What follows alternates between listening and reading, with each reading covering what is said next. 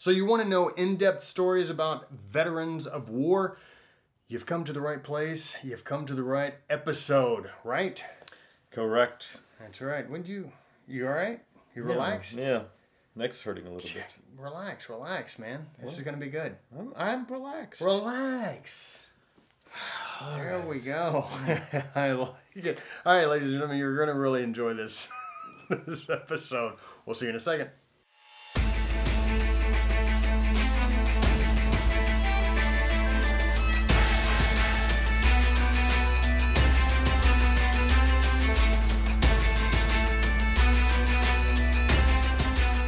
Hey, what's up, everyone? I'm Dustin Bass. And I'm Alan Joaquin. And we are the Sons of History, and his neck is killing him, correct? Yeah, still does. Yeah. I just want to put that thing. I think I need a massage. Yeah, well, you're looking at the wrong guy. All right. Well, ladies and gentlemen, we've got a very special guest on the show. His name is Tim Kaye. That's as far as we're going to go. Tim Kaye. You can check him out at thevetsproject.com. Is he related to Danny Kaye? Danny Kaye. Yeah. I know that. What is that? He was that old actor from the 50s, 60s, red hair, Danny very Kaye. leftist, He was good buddies with Humphrey Bogart until Humphrey Bogart felt that he was double-crossed. We talked about him last week. Yeah, right? he's kind of a comedian. Yeah, real funny.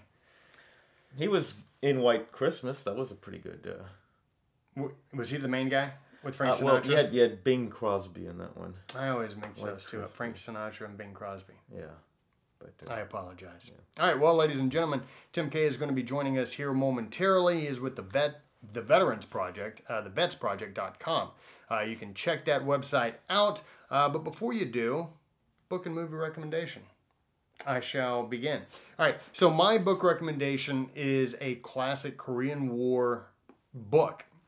It is written actually by a native Texan, T.R. Fehrenbach, and it's called This Kind of War. So if you don't know much about the Korean War, this is a good place to start. This is, to an extent, almost a step-by-step of the war as T.R. Fehrenbach sort of experienced it. He also names a number of very important figures during the Korean War. But it's a very powerful book. And in fact, it was one of the first Korean War books that I read while I was doing research on the Korean War for a book that I had written. Hasn't been published yet, but when it does get published, I promise I will use that as one of my recommendations for you to go read one of mine. I'm sure I will get a free signed copy. You will get a signed copy. Okay, cool. Free? Cheap. I don't know. All right, so my movie recommendation is a movie called Platoon. Platoon? Platoon. I think I know that one. Yeah. With Berenger, Sheen, and Defoe. Yeah. Man, this is one of the more powerful scenes is when they're in the chopper and they're looking down at Defoe running from the enemy. Mm-hmm. It's heart-stopping almost and just incredibly tragic. But a really good movie. I believe it was an Oliver Stone It was movie, an Oliver correct? Stone movie, Yeah. correct. Yes, it So was. it's a really good... One Best Picture. It's a really good flick. If you've Yeah. never watched Platoon, that's one of the war movies that you more or less need to put on your list to watch. So, there were some vets who said that was a very realistic movie in terms of like when Charlie Sheen was in the out on patrol that first night and the bugs were biting him and he was like sitting and it was just dark and pretty good movie, powerful movie. Yeah, especially the ending. Wow. Yeah. That haunted me. And here I am. Yeah. All by my lonesome. Is that in the movie? Remember, Berenger is like sort of challenging Sheen to like a fight, like, "Hey, you want to kill me?" Yes. So, but I haven't seen it in a while. No, it's been a long time since I've seen it too. I can quote Full Metal Jacket. Yeah. But well, let's not. Yeah. All right, ladies and gentlemen, that's my book and movie recommendation. I will pass it on to my good friend Alvin. Theodore. Okay, now the book is called, it's not a very well-known book, but this came as a recommendation from Dr. Joe Wolverton. It is called The Commonwealth of Oceania. Now, the Founding Fathers read this book. It came out in 1656 between the two Charleses. Oliver Cromwell was in charge at the time. At first, he was against it, but then it was dedicated to him, so But it's about like a republic and constitution and how things should be. Again, this was written between Charles I and Charles II. So yeah, good book. Well, Again, if Joe's going to be recommending it, Joe's then going it's to be definitely one to recommending walk. it. Yeah. Joe's kind of like the lady in or the tiger. You just follow his lead. He will not steer you wrong. The Lady or the Tiger. Yeah, have you heard of that one? You should look that up. The Lady or the Tiger, where the guy was like, whatever the princess said, well, okay. Yeah. Hopefully, I won't get eaten by a tiger if I follow, Joe. But hopefully not. Yeah. But he did say that the founding fathers did read this book, and it was important book to read. Oh. Anywho, okay. I'll put that on my list then. Yeah, The Commonwealth of Oceania. It is by James Harrington. Look it up. Okay. All right, now for movie. It's a Stanley Kubrick movie. This one came out about 301 years ago. No, after. Oh. After. Oceania. Yeah, this came out in 1957. You couldn't have said it came out about 300 years. No, I had to Instead, say you said you had to come about 301. There's no about 301. Well, yes, because about is an approximation. What if the book 301 is a specific? I don't know when the book and the movies were released during the time. Why don't you just say 300? Also a good movie. 301 years, if you look at it from a calendar perspective. Okay, Julian? But Paths of Glory, Stanley Kubrick movie, has Kirk Douglas, and it has... I really didn't know too many people. The two other people that I knew, if you watched The $6 Million Man or The Bionic Woman back in the 70s, Richard Anderson, who played Oscar Goldman, he's in that movie. And then another Stanley Kubrick movie. I don't know if you saw The Shining. Mm-hmm. You remember the bartender? Yep. Yeah, that kind of creepy looking dude. Mm-hmm. Yeah, he's in it too. But the rest of the people, you're really not going to know who the hell they are. They're like, who are these people? It's set in World War One. It's they're French soldiers, and many of Kirk Douglas's men are accused of cowardice in the face of battle, and his job was to defend three guys that were they had to randomly pick three people. So very good movie. Highly recommend it. Okay. So. Yeah. All right, well, ladies and gentlemen, that is the book and movie recommendation. And without further ado, we are going to bring on Tim Kay of the Veterans Project. Tim, what's up, man? How you doing? Doing well, man. It's a privilege to be on with you guys. And I know, speaking myself, history obviously is such a fascinating subject that I grew up with my parents having raised me very much to always be studying history and respecting history, because obviously if we don't keep that focus and maintain that understanding, then we're doomed to repeat it. So it's very important. History is very important to me. So I appreciate you guys bringing some of these narratives and perspectives to light. Yeah, man, definitely. And you and I had a conversation just the other night on the Instagram show, and as I foresaw that it would. Especially once we started going, that it was going to be a pretty thorough and long conversation. Enjoyed it thoroughly. And it gave me sort of insight into not just, okay, here's what the Veterans Project is doing, but from you directly, the heart behind what the Veterans Project is all about. So for our viewers and our listeners, what is the Veterans Project all about? So the Veterans Project is a black and white cumulative essay where I follow veterans around from all wars, World War II, Iraq, Afghanistan, Vietnam, Korea, and I follow all allied veterans. So we're not just telling the story of the American veteran. It's important that we get the perspectives of the other allied forces, so British, Australian, French Foreign Legion, Polish Grom, doesn't matter. Our idea is that this is an allied cause, which it is. And I don't feel like there's enough respect for that in this country, because I kind of feel like the British narrative, especially in the early days of Afghanistan, of Helmand Province, when they were running and gunning out there before any American forces besides special operations, were down there. They were running and gunning before the United States Marines. I think it's important for us to share that essay because the UK did not have to get involved. That was not their war. So for them to step in and for Australia to step in as an allied force, and some of those countries didn't offer much in the way of NATO as far as troop strength went, but it doesn't matter if one soldier came over and fought alongside us, then that's an ally, and we need to show respect for that. So I wanted to share all perspectives, especially because the UK, the British and the Australians don't get a lot of love in their own countries. And so it was a big thing for me to be able to tell the stories. And that's not, Republican or Democrat perspective, liberal conservative perspective. It's just the truth. Any UK veteran would tell you that back in their country, they're not very well respected. It's kind of like, well, you chose to do this. That's what you do. Stiff upper lip and move on. So for us, it's important that we tell the stories of all allied forces. And that's what the Veterans Project is. So you do, and you touched it just for a split second, but it's black and white photos. Why is it that they're black and white photos?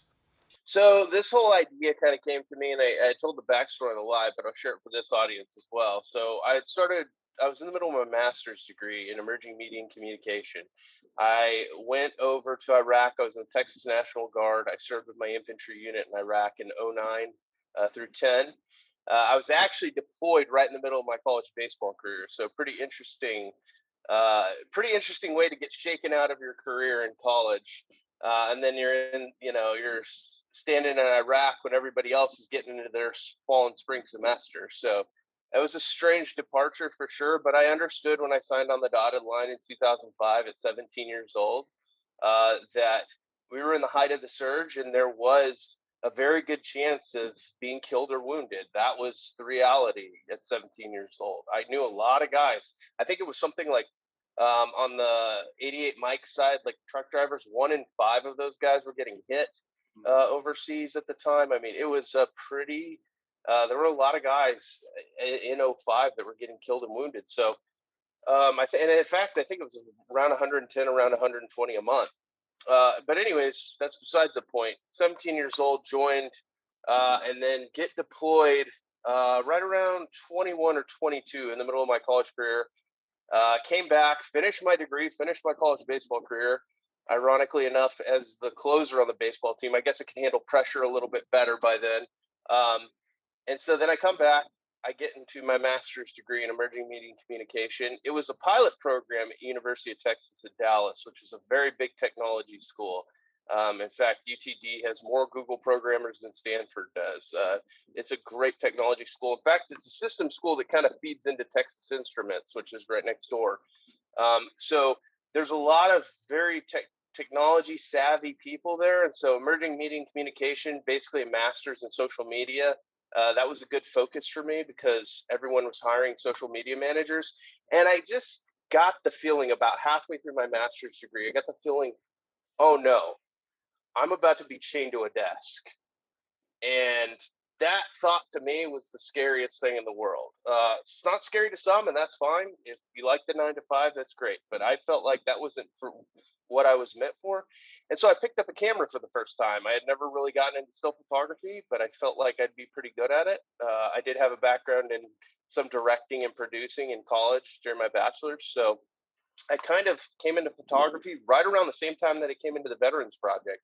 My professor, Marilyn Walligore, who was a Vietnam War protester, in fact, a leader of Vietnam War protests, called me into her office one day and she starts telling me all these really awful stories about how she treated the guys when they came back home, her and her friends. And she told me these stories and I'm getting enraged. Like I'm turning, blood red mad. Like why is she telling me this story?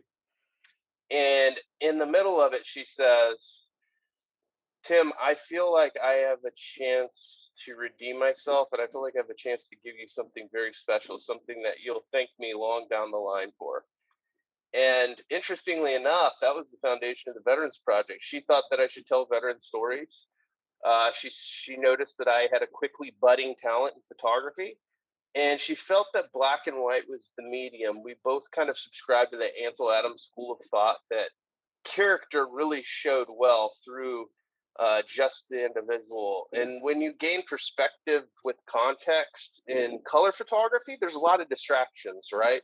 But in portraiture, you don't want a lot of distractions when you're focusing on the story. So for us, black and white was really the way to break through the context of the image and get down to the human being. And that's what this is. This is human storytelling. I didn't get into it because I wanted to tell veteran stories. Because when she first told me about it, I thought, oh no, like I'm getting pigeonholed. She only thinks that I'm talented enough to tell a niche's story, and that's it. And in fact, I kind of wanted to run away from that, but I didn't realize she was giving me my greatest gift. And it was really those first 4 stories that I did on Carter Chick, Jason Stevens, Joe Washam, and then the 4th one escapes me. I believe it's Josh Mayer. There were 4 stories, and I was just struck so hard by the diversity in my own people group that I did not understand. For some reason, I think I had the image of the fish hook in the ball pack in the ball cap, and spit and dip, and and like just basically like an American redneck idea of infantry. Even though I'd served, I don't know why I had that perspective. But as I really got down into understanding each of the veterans at the individual level, I realized how extremely different we all really are. And it was just those first 4 stories that really struck me hard. And I told you I did Carter Chick's story, who's my squad leader and my the greatest example of leadership that I ever saw. He had served in the Marine Corps before joining the Army. He actually did a tour of Somalia before the Battle of Mogadishu with the Marine Corps. And then he joined the Army at 19, 20 years old. So he already had a tour under his belt. He saw some pretty rough stuff in Somalia on that first tour, stuff that affected him for the rest of his life. And we did that project on him, and it was about a year later that he took his own life. And so the realization that if I hadn't told his story, what happens? We forget. We have nothing there. I mean, there were no stories on him. There was no articles in any newspapers or periodicals. That was it. So his wife and 2 children were left behind. And what are they left with? So if you don't tell the stories, then we forget. And in the very real example there of him killing himself, there was that shock and awe and realization of, oh my gosh, I was crushed by this loss, of course. How could you not be crushed by the greatest example of leadership you ever seen? And then the outer shell of a warrior falls off, and you see this weakened individual who couldn't find purpose or community. He lost all of his purpose. And again, that's a common theme I see in the veteran community upon leaving service. Purpose is lost. And so when he lost that purpose, he was a shell of himself. And I remember sitting in a counseling session with him because they let me sit in there to kind of listen in. And one of the things that he said that struck me really hard was like, I don't know what I want to do. Maybe I'll go work at Home Depot or something. Or he's like, I don't know. He's like, I'm not good at anything else. All I'm good is at killing and defending my brothers. That's it. That's all I'm good at. That's what I was built for. And so thinking that was the only thing he was good at. And then, he got into some small arms weapons manufacturing, and he was really good at that. But that still just didn't do it for him. And his wife called me up one day and just, I found out pretty rough way that, he'd gone out to a field and, said he was going on a hunting trip and went out to a field and shot himself. And, and that was rough, but that became my burning desire, that edge that I needed to really propel this work in a full-time model where I knew this is all I'm going to do for the rest of my life, God willing.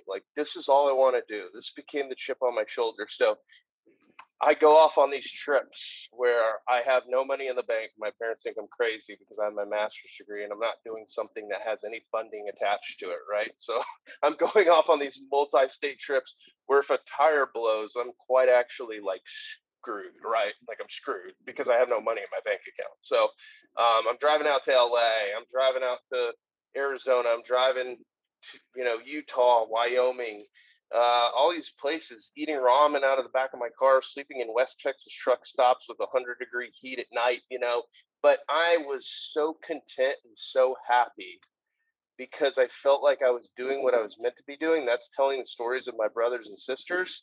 And when you have the perspective that I do of having served in an infantry unit in combat, you understand that there's no sacrifice you can possibly make that's enough to ensure that legacy is captured properly. So for me, there's nothing that I can do that's enough for these guys and girls. It's I can give everything of myself to this demographic, to this community that I know. I'm gonna do it, and that's really the purpose behind the work.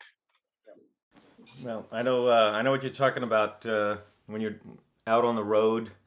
I did a similar trip. I went to the East Coast, but I covered the Revolutionary War, so I can understand. But um, one question I want to ask now: you've covered veterans from several wars.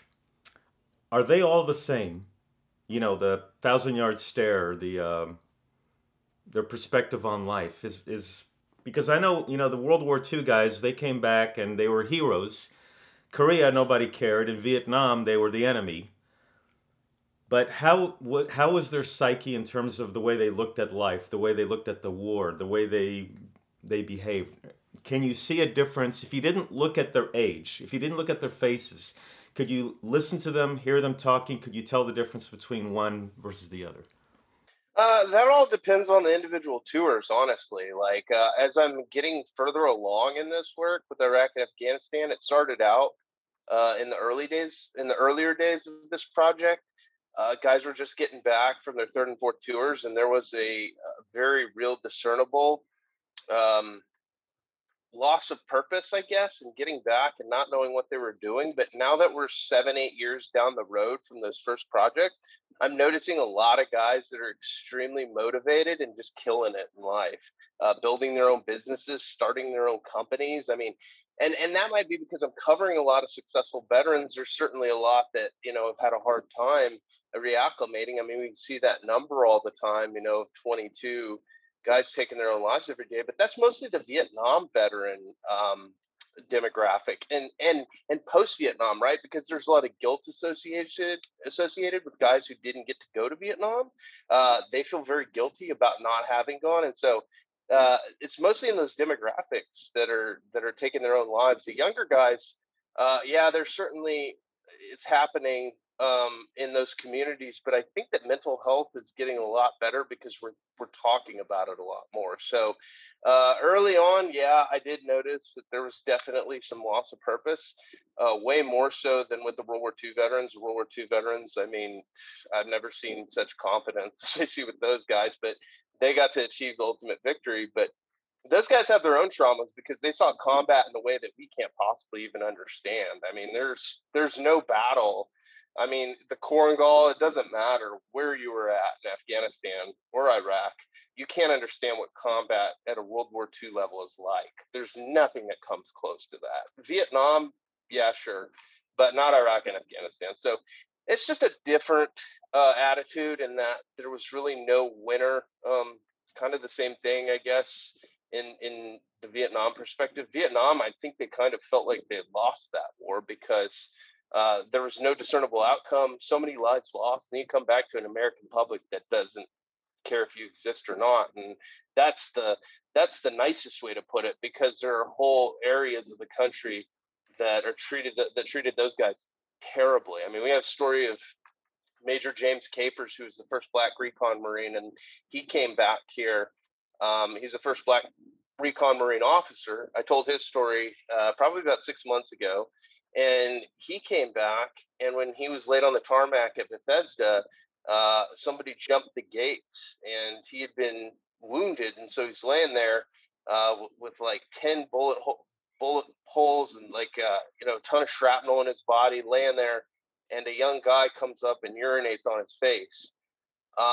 And like the amount of examples of that in Vietnam, of guys being treated just in a terrifying manner, is awful. So the Vietnam guys wouldn't even tell their stories to me at first. They basically told me to F off and like, not call them back. But now that I'm further along with the respect of the project, and the project has gone away, and they know that I served overseas, that certainly helps. And so now I'm able to sit in a room with these guys more often than I was before. But yeah, there's varying perspectives, and everybody's different. Every individual is different. If you had a good tour to Iraq, let's say Third Infantry Division, they had some good tours to Iraq where they went to Sadr City, a really bad part of Baghdad, and they kicked some major butt. And then they came back, and a lot of those guys have really positive mentalities. But then some of the units that went to the Korengal, they suffer massive losses, and they came back and they didn't feel like they had any real victory, like there was any win for them. So they came back and they had a lot of problems with suicide and suicidal ideation. So I think it's all individualized on Iraq and Afghanistan perspective, especially. So we've got World War II veterans and the Korean War veterans that are dying at a rapid pace. Where there aren't many left, strictly because of old age. And then you mentioned that Vietnam, and then also with Iraq and Afghanistan, you've got a large amount of these soldiers that have seen combat committing suicide.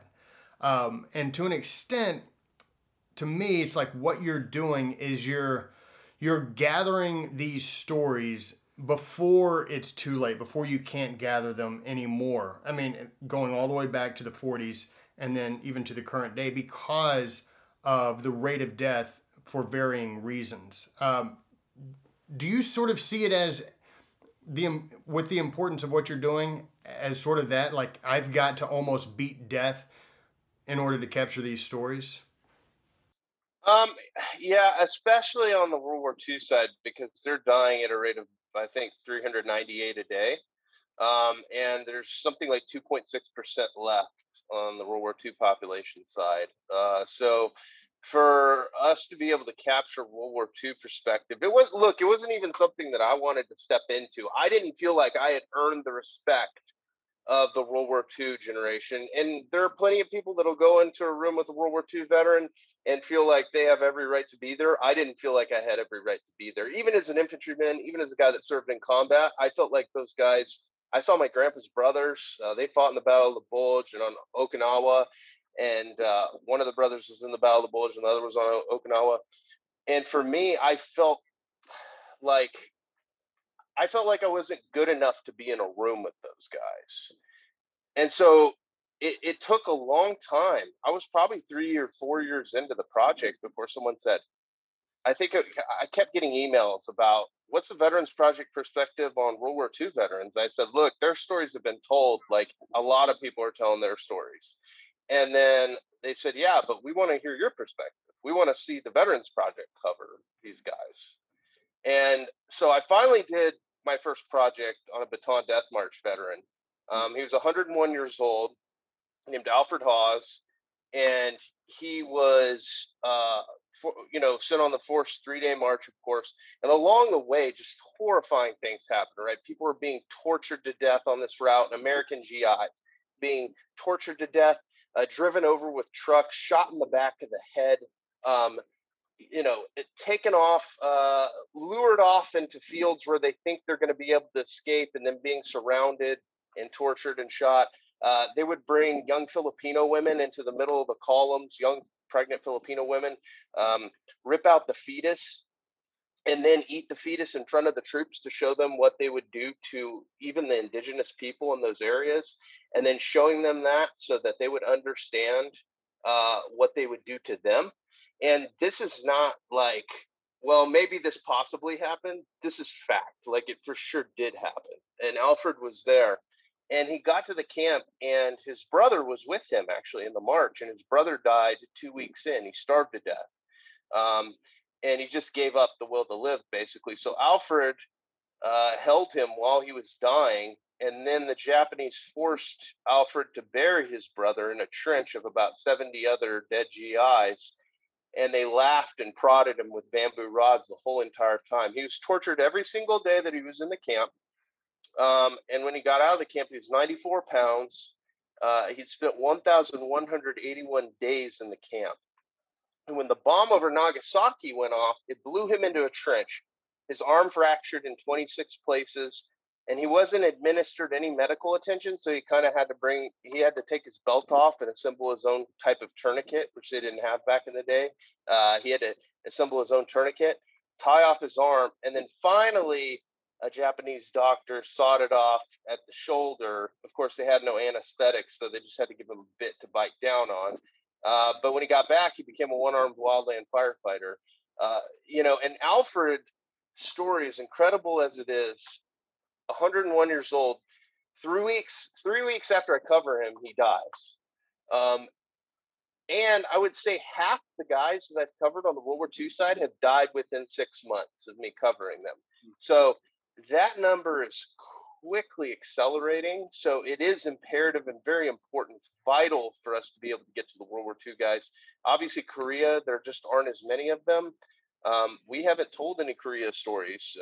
There will be Korean War stories in the future. It's just, with the depth of this work, man, I have 12 to 14 stories I can tell every single year because of the depth. Each one is almost like a book. And so for us to be able to get to more, it's just going to take, we're not going to get to more. That's not the point. We're in a quality over quantity model, and that's just the way it's going to be. I'll let everybody else try to race to get to every story. We're going to try to tell as many good stories as we can. And we're going to do 12 to 14 a year. And on the podcast side, we'll do more. We'll try to get to 26, one every 2 weeks. But the pursuit of this work is always going to be quality over quantity. And it's incredible quantity, man.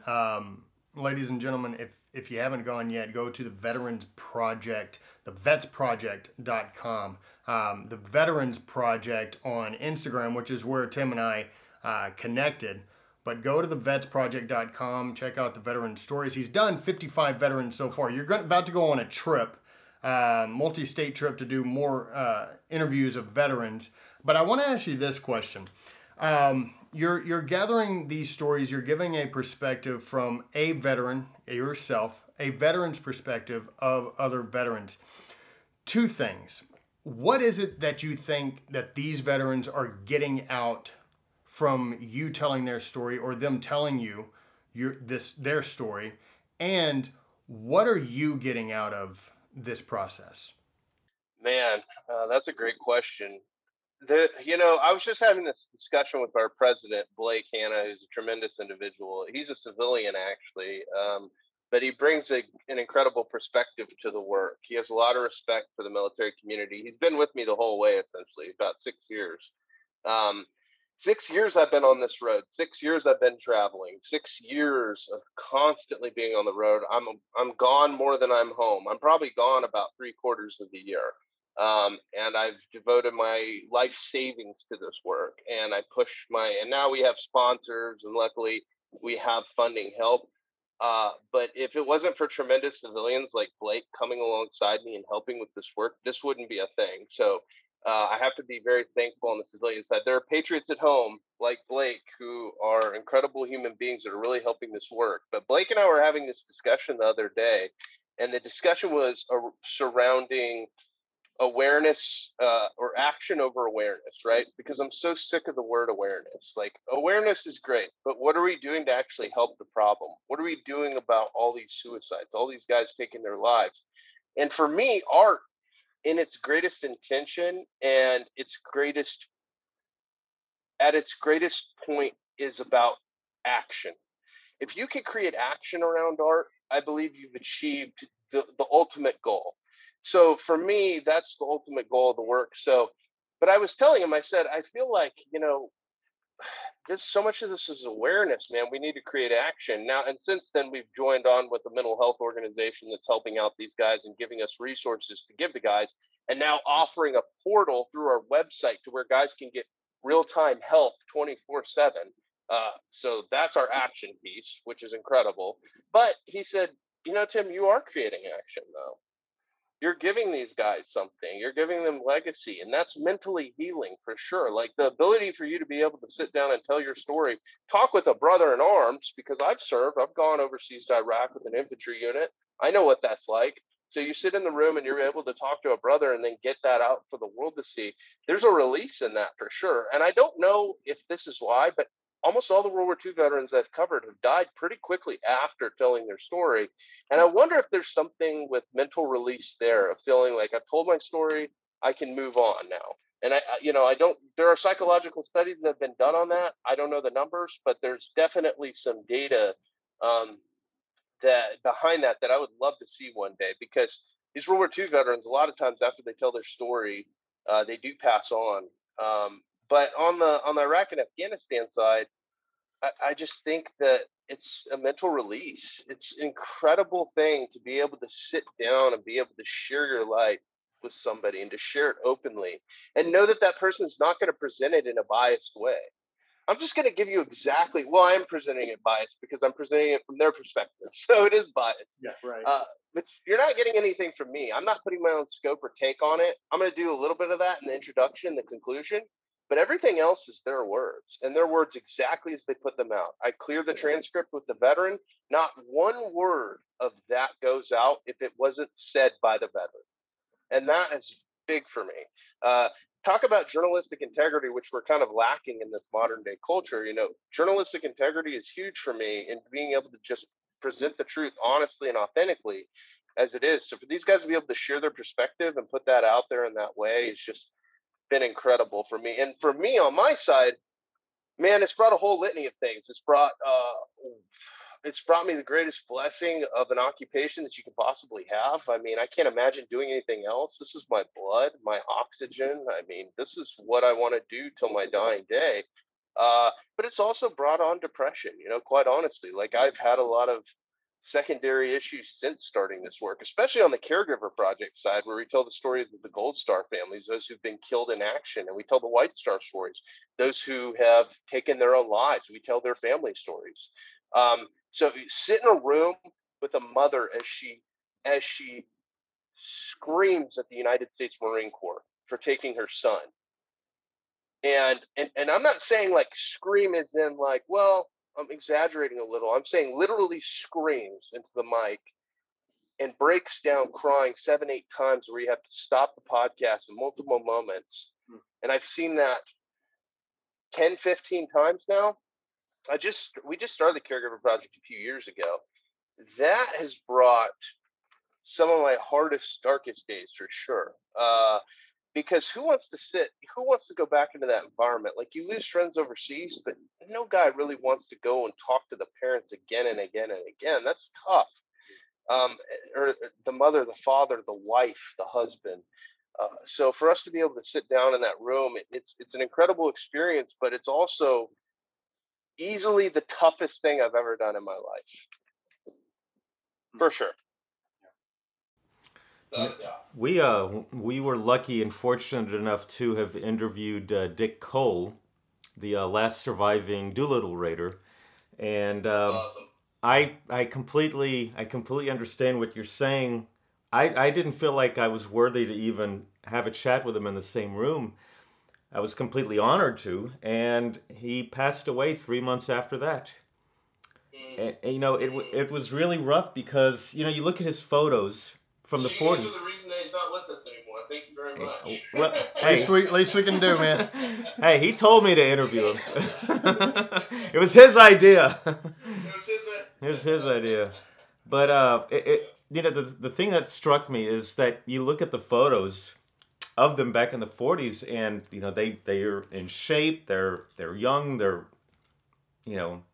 and now you look at them, and he could barely get up. He needed assistance from myself and from his daughter just to help him stand up, and he couldn't stand up straight, and it kind of sickened me a bit because I hate to see this greatest generation going like this.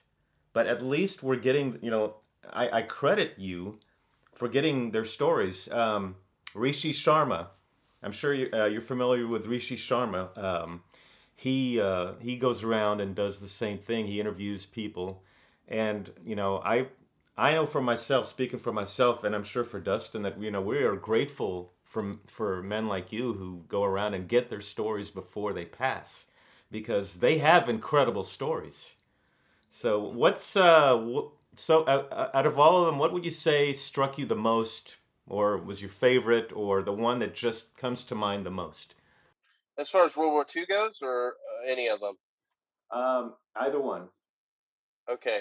That's a tough one. I mean, with the older guys, I've been covering the older guys for about 4 years now, and total 6 years, almost 7 years now. But I think, man, there's so many great ones. Whether it's Woody Williams, one of the last two surviving Medal of Honor recipients from World War II. Look, this guy's had battleships named after him. I mean, he's like, Woody Williams is a stud. He's an incredible. Sam Lombardo, who was from Italy, who survived under Mussolini's rule until he was 12 years old, was able to escape on a visa to America and then became a citizen, and then fought as a lieutenant against the same forces that he grew up under. That was an incredible project. He was an honorary Super Bowl captain last year. That man's incredible. He's 101 years old and he looks like he's like 70. You want to talk about guys that are still in good shape? Blake and I were following him around his Fort Walton Beach retirement home, and he was like literally laughing at us. He was like, "Keep up, gentlemen, keep up." And I mean, so some of these guys just blow me away. Woody Williams is incredible. Sam Lombardo, Alfred Hawes, Bataan Death March veteran, but probably my most recent story on Major Jim Capers, who, if you see the motivational posters from the 70s and 80s, ask a Marine. There's a black officer staring into the camera, and that is Jim Capers. Jim Capers was the Marine Corps' recruiting campaign in the 70s and 80s. He was really the most, at least on the officer side. They went out to one of those high-powered New York ad agencies, spent millions of dollars on this ad campaign, and so Jim Capers is an incredible story because of what he dealt with before joining the Marine Corps. All of the horrific racism that he dealt with. His parents were sharecroppers. He was tackled and beat up in alleys. Twice guys attempted to lynch him, just treated horrifically. And this guy joins the Marine Corps because he sees that as the way out. And then he's now been denied for the Medal of Honor 3 or 4 times after his last mission, and which he was wounded 19 times. He stayed on the LZ 3 times while his guys went back up. Some accounts say that he killed 95 in VA, and he was shot 10 times, I believe. I mean, he almost died from his wounds. This is a guy who stayed on, whose Medal of Honor commendation, or his, push for that, anyways. If you saw what he did on that day, you go, this is one of the craziest things I've ever read in my life. Almost like Roy Benavidez style, which, he knew Roy. This is a guy who was giving Charles Beckwith a lesson on how to start special operations unit when he was coming over to his house on Sunday night and asking him how to start up what now is Delta Force or CAG. Charles Beckwith was coming over to his house to get his perspective on how special operations unit should be started. Jim Capers is the grandfather of Marine Corps special operations, and just an incredible man. First Marine Corps special operations Marine to be inducted into the Special Operations Hall of Fame down in Tampa. So that was an incredible story. And then getting back and having guys not salute him because they didn't believe that an officer could be black. Like that was not even in their frame of mind. Being denied entry into the officers club to where white officers had to lead him into the officers club to get him in.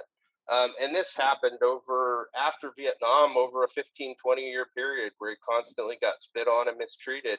And he just kept serving until he reached the rank of major. He was eventually going to get offered his own regiment, but he had a special needs son who had Down syndrome and was blind, his only son. And he felt that he needed to go home and be with his son. And it was about 5 years after that his son died in his arms. And then his wife, a couple years later, died of cancer. So that man has experienced pain and heartbreak on a catastrophic level that nobody nowadays can really understand. I mean, in this American culture, at least. Yeah.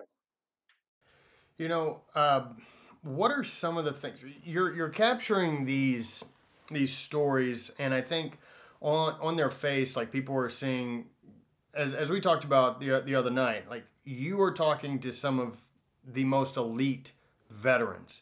These guys, they saw combat. These are special forces, even Navy SEALs.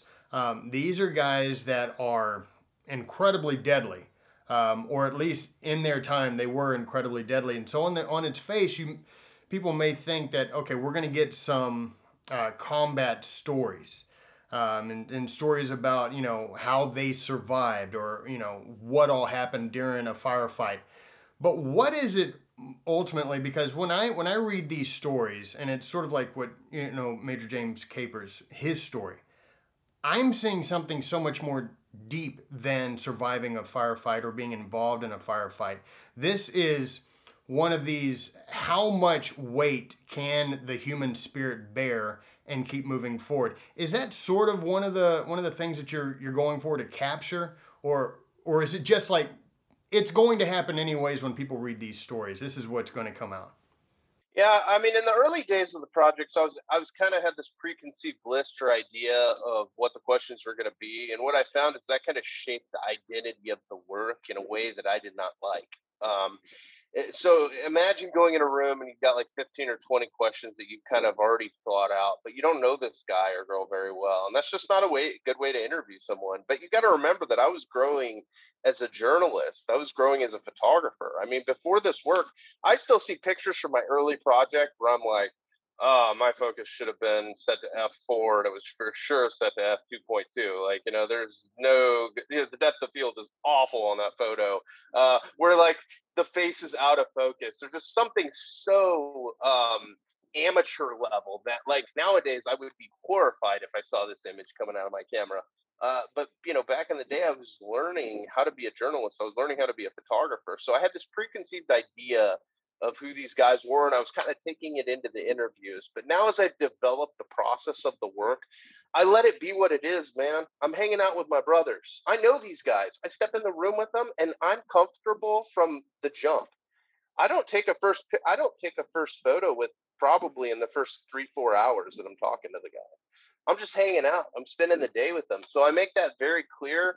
Um, I remember I was up in Montana and I was hanging out with these guys who started this incredible organization called Heroes and Horses. And my friends Micah Fink and Chris Bova.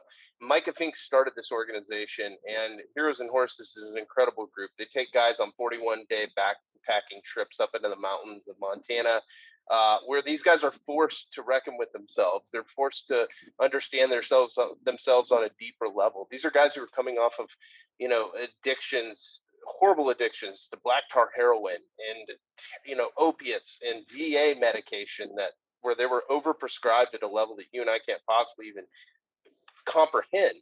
And he's taken these guys off on these backpacking trips. Anyways, I went off to do a story on these guys. They've had, Yeti make videos on them. I mean, their stuff is beautiful.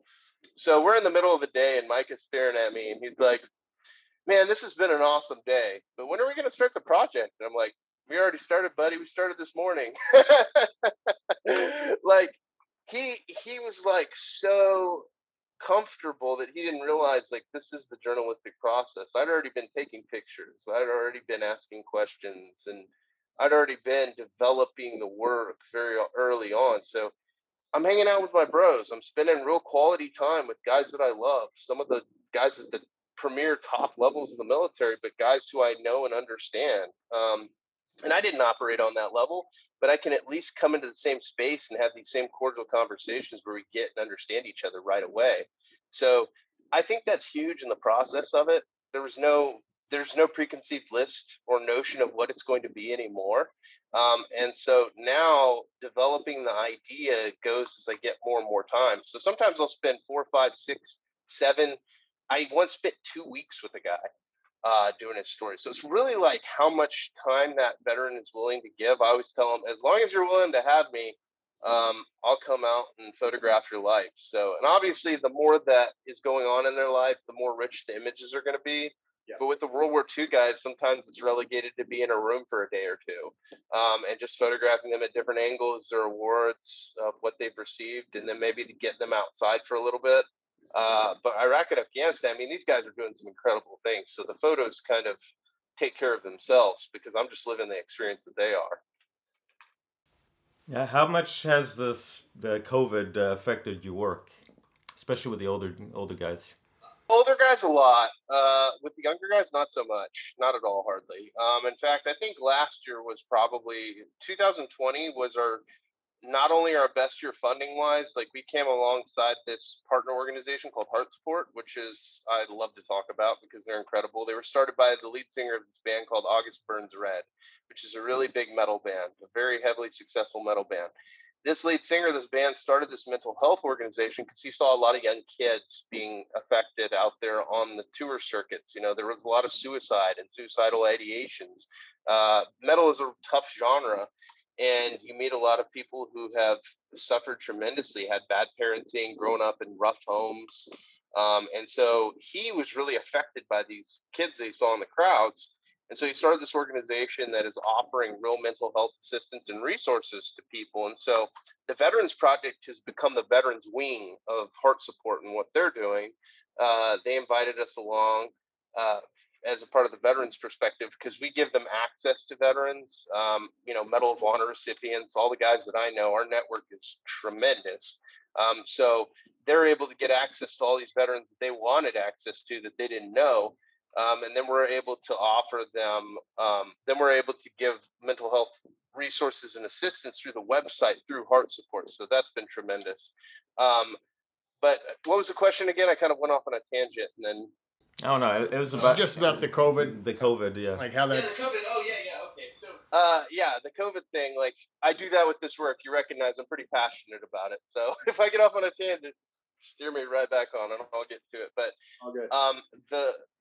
For COVID, last year was really they did a fundraiser for us that was highly successful, and we've been doing a lot with sponsorships, and then a lot of trips just one-on-one. If I'm one-on-one with the guys, I mean, there's really not going to be much of a risk that we're taking. And of course, I go into it talking with them versus saying, hey, look, if you are, you don't want me around, you don't want me to come out here, we can always put off the trip until we can do it again. And I've literally had no guys say that they didn't want me to come out. So I've come out, we've done the projects. And like I said, I don't do very many every year. So it's 12 to 14. And then the rest of the year, I'm on the road, getting podcasts, capturing other aspects of the work. So it's been pretty easy with the younger guys. They're all pretty healthy too, and they're in very good shape. So obviously there has, of course, it's brought limitations in certain ways. But honestly, last year was our best year. Tell me about the foreign soldiers and number one, our allies, but also have you ever had an opportunity to interview someone who was once our enemy? No, I have had the opportunity. It got brought up to me. There was actually a guy living in Utah who had been a part of the Nazi party, and he was willing to talk. And I talked it over with a few different people, and it's not that there's no system of forgiveness. It's just that that's not really the goal of this work. The goal of this work is the Allied side. So it was tempting. It was tempting. I knew where he was living in Utah, and I wanted to talk to him myself, and I'm sure we would have gotten along just fine. But yeah, it's a weird thing for the Veterans Project because it is an Allied project. So I did not do that, but I have talked to some of the older fighters from other countries. So we did do a project on a French resistance fighter, Jean Paul, and he actually lives in Florida now. He moved over here probably about 40 years ago or so. But his dad was a hairstylist. Of course, he's from France. His dad's a hairstylist, right? So he grew up in Paris, and he got captured by German forces who were taking him off to a concentration camp. And in almost a movie script style, jumps off of the moving train, German machine guns aimed at him, shot at. He's able to escape at 15 years old in the French underground, and then he becomes a resistance fighter, blowing up tanks, slitting guys' throats. He was mostly a courier, but he was also killing guys for sure at 16 years old. Sneak attacks, ambushes, blowing up Nazi supply depots. I mean, he had an incredible story. And so that was a really awesome project. And I presented him with a Veterans Project shirt, and I was gonna make it out in the France colors, and I sent it to him. He's like, "I want an American shirt. Are you kidding me?" Like he was so grateful for us. And then one of the last battles of World War II, there were catastrophic casualties. I can't remember. It started with an M, but it was a battle where the French resistance was involved, and it was a massive battle. And anyways, he fought alongside the 75th Ranger Regiment. They actually had to go through Ranger training before the battle, and so they were forced kind of through a quick pipeline of Ranger training, and then he was fighting along the 75th in World War II in that last battle, and he survived, and he came back to France and was a hairdresser himself for a long time. Became a hairdresser just like his dad, and then the Navy knew that he had a very special set of skills, which he spoke French and he spoke Arabic very fluently. So he got accepted into some Navy pipeline, super secret stuff that he couldn't even talk about now, which is wild because a lot of that stuff is declassified by now. But there was stuff that's still classified on the books about some of those French resistance fighters that moved to America, and he was a part of that pipeline. And he worked for the Navy for the Special Warfare Department for I think it was 30 years or so. So he couldn't talk too much in detail about that, but the stories he had were pretty incredible. And he sent some amazing photos of him as a kid with his parents, dressed in the usual French way, and in front of the Eiffel Tower, and just such stuff that even on the American side or on the French side I had never seen before. I'd seen these old pictures on the American side, but seeing it from the French perspective was pretty incredible. So one of my last questions is getting these soldiers to open up. There is the typical, if they've been in combat, they're not going to talk about it. And that's sort of something that people are told either growing up, or if they've got family members like, Uncle so-and-so or Grandpa so-and-so, they're just not, they never talked about it. They're not going to talk about it. Do you find that to be true more often than not? And also with that, how difficult is it for you to have them open up to you about their war stories? Honestly, it was hard in the early days, and I think it was just a humility thing, honestly, amongst the Iraq and Afghanistan guys. First of all, I did not have any reputation within this work. So then coming to guys and being like, "Hey, can I follow you around for the day with a camera?" It's like, "Whoa, why? That's weird." Don't ask me any questions again, weirdo. So it was strange in the beginning because I had no resume of work really to show. So I was denied about 8 out of 10 times. I was told "Hey, get lost. I'm not doing that." And then I had those first 4 stories that I got, and after that it picked up. But now the project's at a level where most people in the veteran community know about it, so it's not tough. In fact, I got to put guys on a list nowadays because we have so many stories that we're able to take. But getting them to talk about their stories once they get in the room, absolutely not hard at all. And I think that's just the brotherhood. I've had a lot of guys tell me just flat out, no offense, but if you were a civilian, I wouldn't tell you my stories. Some of these darker, heavier stories, if you look into some of the meat and potatoes of some of those heavy stories, there's some real rough stuff for anybody to read, stuff that I never really read about in books. And so hearing some of the details of some of these actions that took place in World War II, Vietnam, many times I'm sitting in the room and the kids who are with their father or their older brother, in the case of Vietnam or World War II, will tell me, well, their jaws will just be dropped by the end of the interview because they're like, "I thought Grandpa or Dad had told me everything. He definitely didn't tell me about that." And so realizing realizing that they're talking about these things for the first time in their lives sometimes. And I think that having that veteran perspective, I'm not against civilians going and telling these stories by any means. But I know that a lot of the stories that I've told on my side, they flat out wouldn't tell it to civilian, and they've been pretty honest about that. So it's just a perspective thing for me from the brotherhood side, where I'm able to go into the room and kind of have that shared perspective, and that's definitely helped me out a lot. So I didn't know it was as big of an issue as it was, but it's just like anything. I mean, if you're a minority in a certain demographic, maybe you don't want a white guy coming in and telling your story, or it's the demographic understands the demographic, and so some people are going to be okay with it, but a lot in this community aren't. How can people help? Ordinary people help? I mean, I think. Is there a way to contribute either to yours, or maybe contribute to I know everyone's familiar with Wounded Warrior Project. I don't know what you feel about them, but if somebody, they want to help out, because you're sitting talking about all these suicides per day. I mean, what can the ordinary person do?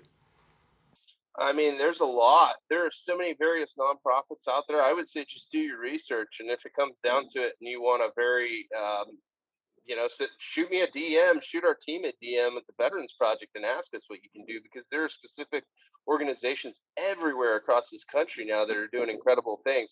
Nonprofit organizations that are helping mental health, like Heart Support, that are tied to us, where they need more volunteer assistance on certain sides of the veterans, side, the veterans perspective. There's a ton that can be done with these various nonprofits. And I really think that that's, rather than adding to the pool of nonprofits, because there's a nonprofit for basically everything now in the veterans community now. And if you're in the veteran community that I'm in, I'm traveling and I'm telling these stories every day. I'm out on the road. So I'm hearing about 20 nonprofits for one cause. And it's like, guys, why don't you just bring some of these nonprofits together and help each other out? Because right now you're really you're dividing other people up, and then they're thinking one nonprofit is better than the other, and then they won't help that other nonprofit because they think one nonprofit is the leader of all these things. And in all reality, it's like, if you can, it's if we could get this down to a more manageable approach. I'm not saying monopolize by any means, because certain organizations, you don't want organizations to get too big, of course, because then problems come up in the bureaucracy and the movement of the companies. But there are so many ways to help and reach out. But I think if the nonprofits would get a little bit more fluid and would communicate a little bit more, then we would have less of these overlapping issues. And to be honest, man, a lot of it's the awareness problem. There are a lot of nonprofits out there that are saying that they're helping veterans' mental health, but really they're just throwing money towards a cause. So they're just like kind of a money funnel that's funneling money to, I don't know what, more research, I guess. But we need more causes out there like a Heart Support that are actually giving assistance, right? Resources and actual activity, providing counseling. So I would just say, ask questions. Google's helped me out a lot, but if you want to reach out to us there at the Veterans Project. We'll be happy to point you to some organizations that'll get you on the right track for sure. All right, Tim, last question from me. During your baseball college career, you were a closer. Did you have the cutter, or what was your pitch? Slider for sure, man. My slider was definitely my out pitch. So try to get him down in the hole as quick as possible. Try to get that 0-2 count as quick as possible, and then bring in a slider. That was probably my nastiest. I did like to throw the curve too. My slider was just probably about 7 or 8 miles an hour slower than my fastball, and then my curveball was probably about 10 to 12 miles an hour slower. But my slider was definitely my out pitch for sure. Well, there you go, man. All right, well, ladies and gentlemen, this is Tim K from the Veterans Project. Now, go to thevetsproject.com. Also, check out the Veterans Project podcast. They've done numerous interviews. And here's the thing. Here's something that I noticed about your project. If you want to get into the mind, sort of veterans, I think this is an ideal place to go. because this is one of the things that I noticed, and then we mentioned the other night. These stories that you're telling, they're not just photos with a couple of quotes and blurbs. These are extremely long and in-depth Q&A interviews that get into the mind of the veteran. And I think that you're doing just an incredibly stellar job of not just bringing out the story, but bringing out the art behind really the art behind the tragedy of what has happened. And through triumph, or otherwise, as we've said, like these soldiers walk out of these wars feeling differently to an extent. From World War II, they came out triumphant, and then we talked about this the other night. World War II, they came out sort of on top. Korea sort of just ignored, and then Vietnam just sort of disrespected at an incredible level. And then you have sort of a going back up with Iraq and Afghanistan. So, ladies and gentlemen, check out thevetsproject.com. These are incredibly in-depth stories, and we want to thank you for doing what you're doing, and thank you for your service, brother. We really appreciate it. Man. Amen. Of course, I'm very glad to do it. Can I just say one more thing? Yeah. I just wanted to speak really quick about on the idea of purpose and community, because that was one topic that we really got into in depth. Purpose has been the single identifiable thing in these interviews. The ability for these guys to gain perspective is so huge in this battle that we're facing with taking our own lives. And a lot of the guys who I've seen from my unit who've taken their own lives, and guys from other units, there was a huge study done by the New York Times on 2/7 where they lost more guys to suicide than they lost in combat. Which is crazy. Like, more guys, they were in Helmand province, rocking and rolling, like one of the most violent parts of Afghanistan, and they're losing more guys to taking their own lives. And so the identifiable thing that I've seen in this demographic is that purpose is such a massive part of the healing process, and the ability to get out there and get after it again after moving on with your life is so huge. It's not just a veteran story, it's a human story.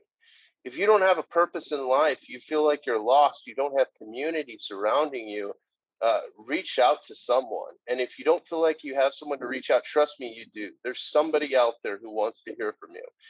So for me, like within this work, what I've seen from the World War II veterans and why there were almost no suicides, the only examples of suicide really saw in World War II were guys taking their own lives because they couldn't serve, because they weren't allowed to go overseas. So like that was an honor thing, right? They felt like they had lost their honor, so they took their own life. On the World War II side, the stories of guys coming back and all the trauma that they went through and coming back, there aren't very many stories of guys taking their own lives. Vietnam, there were a lot of guys that did. It's that purpose. There was no discernible victory, but then also getting back and not feeling like you had a cause to live for anymore. And you do, I promise you, you're worth it. You're important. And so to those guys out there who listen to this, you're struggling a little bit, I always want to get off my piece about this because it's so important to me. This is not just about awareness and telling stories, it's about action. So if you have questions, don't be afraid to ask, and don't be afraid to reach out to me personally, because I've lost buddies of mine, some of my best friends, and I still regret not talking to them that one day before it happened. I'll always question myself for that. But finding purpose, finding community are two of the biggest things that you can do in order to find proper healing. And that has to be the motivation behind most of these nonprofits in their work, and whatever data they're gathering. It's most important to find out why guys are losing their purpose and why they're losing that sense of community. We need to get that back because we've been kicking some major butt for a very long time, and we've been forced out into these wars for a very long time. And I hate to see such respectable human beings come back and then lose that sense of purpose. You're very worth it. And it's important for me to say that. Absolutely. Absolutely. Thanks, brother. Thank you very much. Appreciate all you do. Absolutely.